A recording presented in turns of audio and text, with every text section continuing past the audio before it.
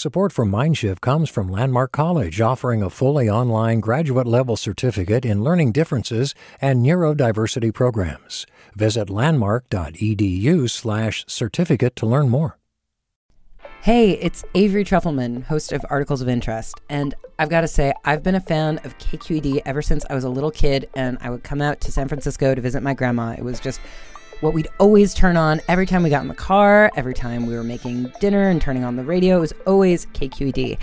And then over the years, I've become a massive fan of KQED podcasts because this is local reporting at its best. These are answers to questions you've always wanted to know, interviews with exciting, unusual voices, necessary journalism, all told with love and care and artistry. And did you know that a majority of KQED's funding actually comes from members? It's just people like you and me supporting the programs they love, while also getting access to cool events, behind-the-scenes footage, and so much more. If you want to sign up and be a part of this amazing community, visit donate.kqed.org/podcasts to become a member today. That's podcasts with an S. Thank you for listening, and thank you for your support. From KQED. Welcome to Mindshift, the podcast all about the future of learning and how we raise our kids. I'm Nima Gobier. Matthew R.K. is a high school English teacher in Philadelphia. He's also the author behind the book Not Light But Fire, and he knows how to spark meaningful conversations with high schoolers. In the book, he shares a lesson that's an absolute hit with his students, and it's all about their names. I think every teacher has the one lesson where if you're gonna observe me, I'm gonna look like a rock star. The principal walks in, you're like, say less, I got this. That's what we're on. This is your knock it out of the park lesson. Easy. This the one where the kids are lined up afterwards to say that they didn't get a chance to share, and everybody this is the one. I gotta apologize to my colleagues. I'm sorry, they can't. What can I do? And it's like. I know I should change, but it's just so juicy and it feels so good. Matt teamed up with elementary school teacher Jennifer Orr for their new book, We're Gonna Keep On Talking. They've taken lessons from his high school teaching experience and tailored them for younger students. Today's episode features a conversation about how Matt's lesson about names looks in Jen's elementary school classroom. We'll get into that conversation after the break.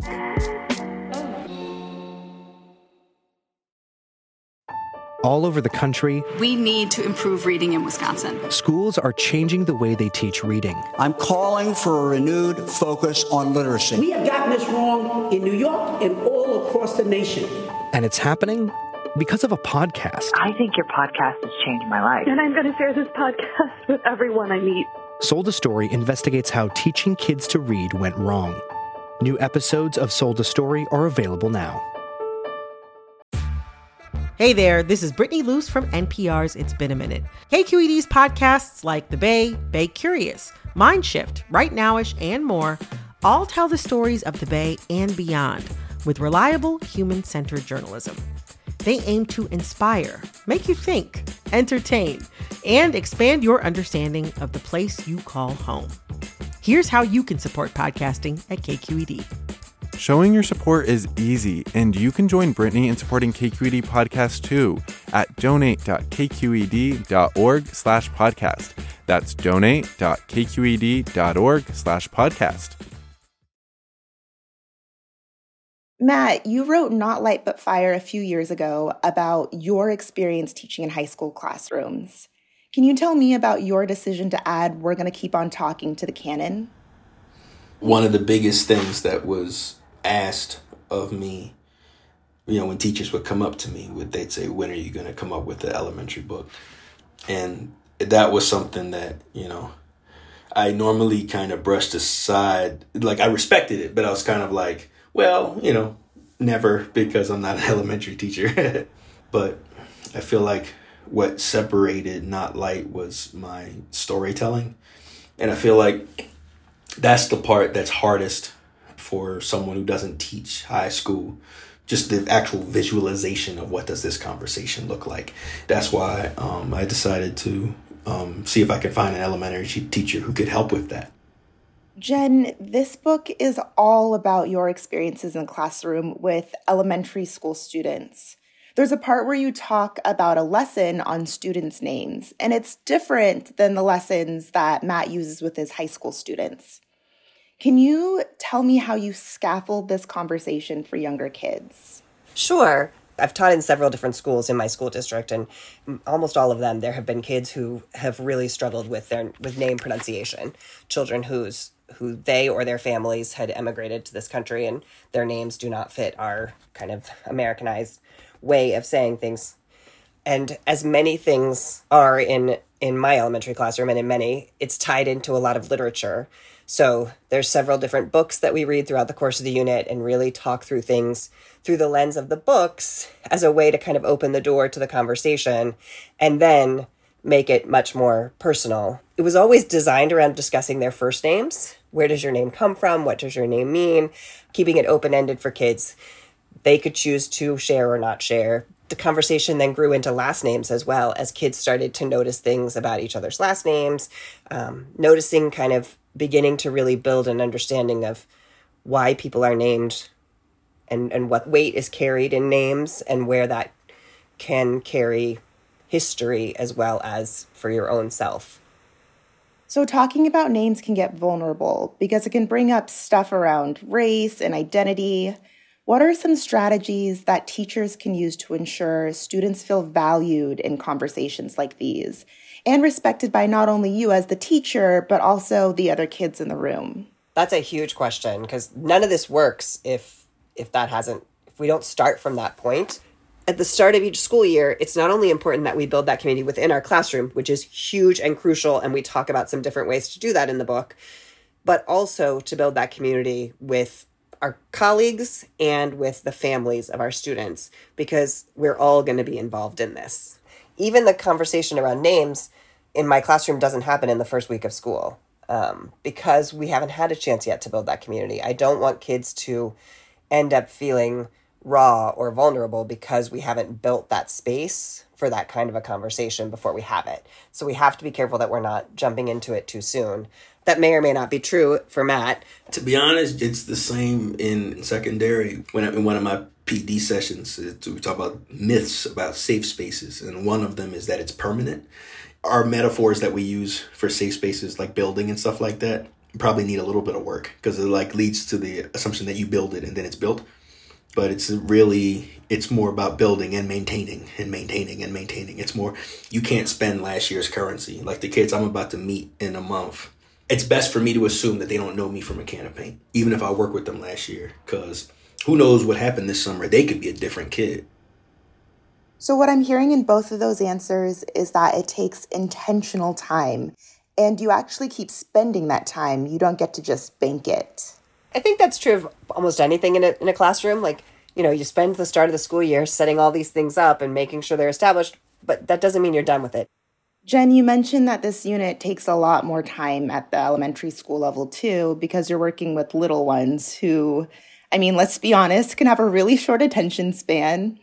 I love the idea of using books to initiate a broad conversation and then slowly getting more and more focused.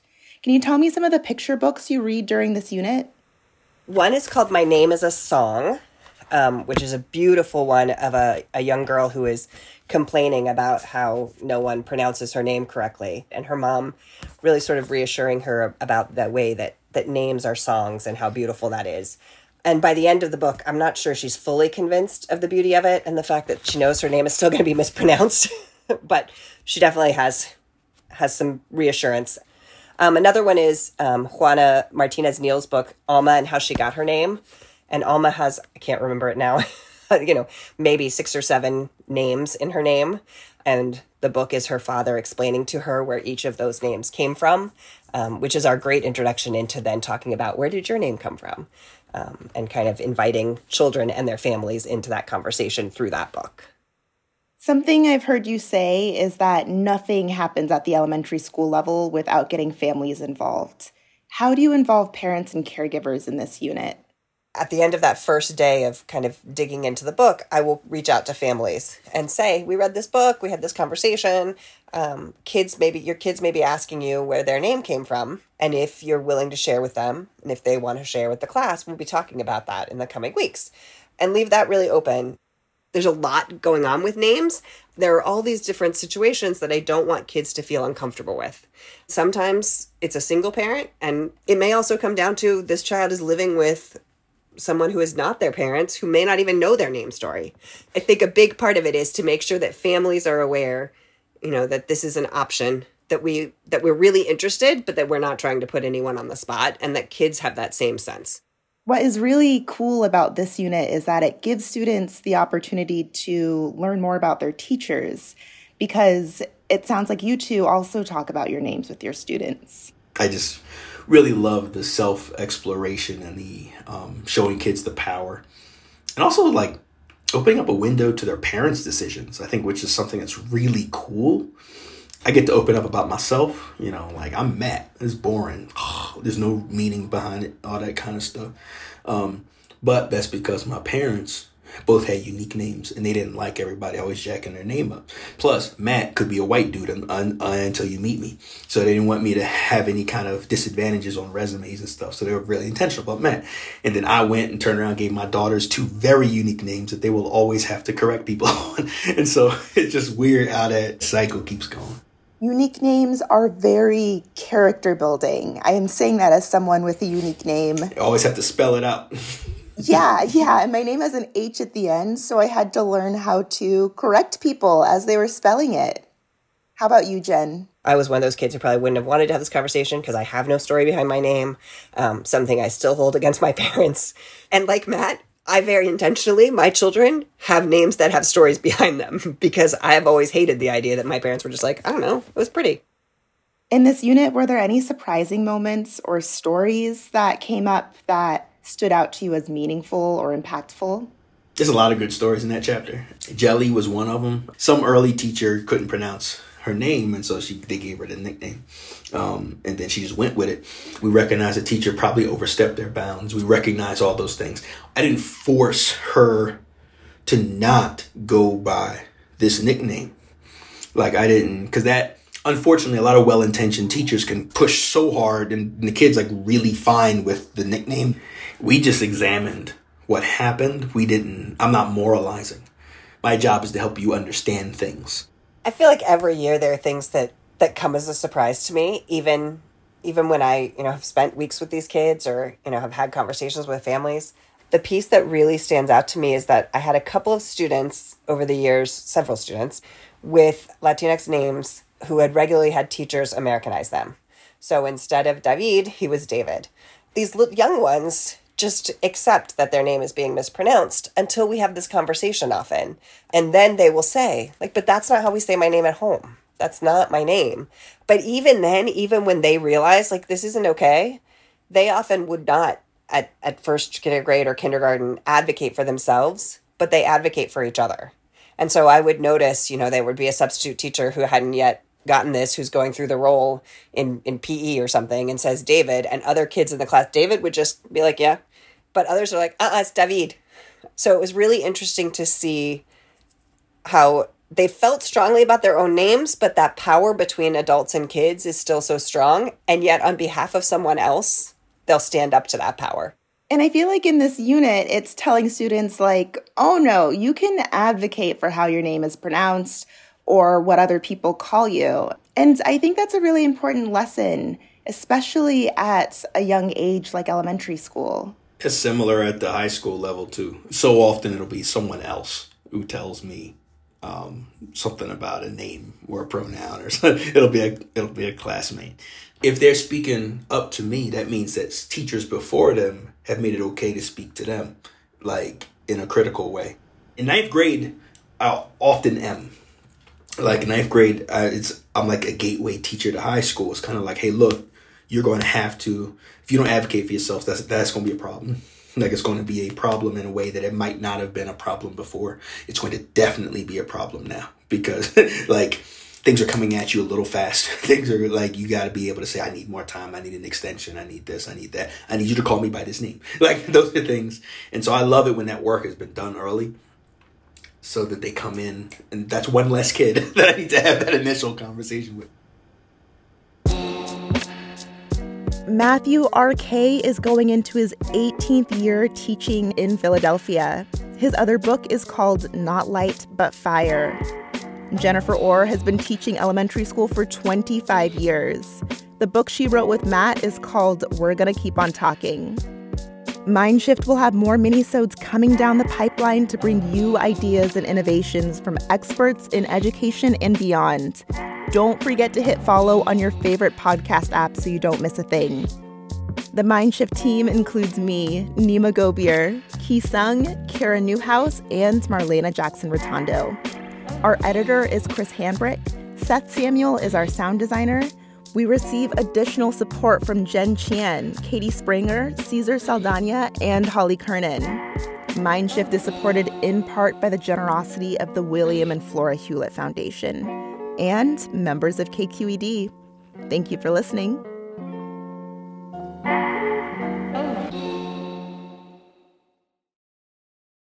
Hi, I'm Sasha Coca, host of the California Report magazine.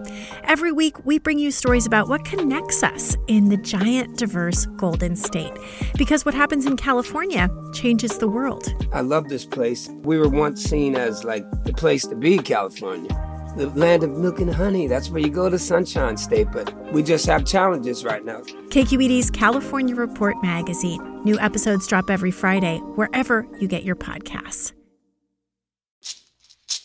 Hey, it's Glenn Washington from Snap Judgment. And if you love what you're hearing, and I know you love what you're hearing, please consider becoming a KQED member. You get special access to cool events, behind-the-scenes footage, and so much more. Plus, you'll sleep better at night knowing you did your part for the community you depend upon. It's in you. Please be in it. Visit donate.kqed.org/podcasts to sign up now. That's podcast with an S. Thanks.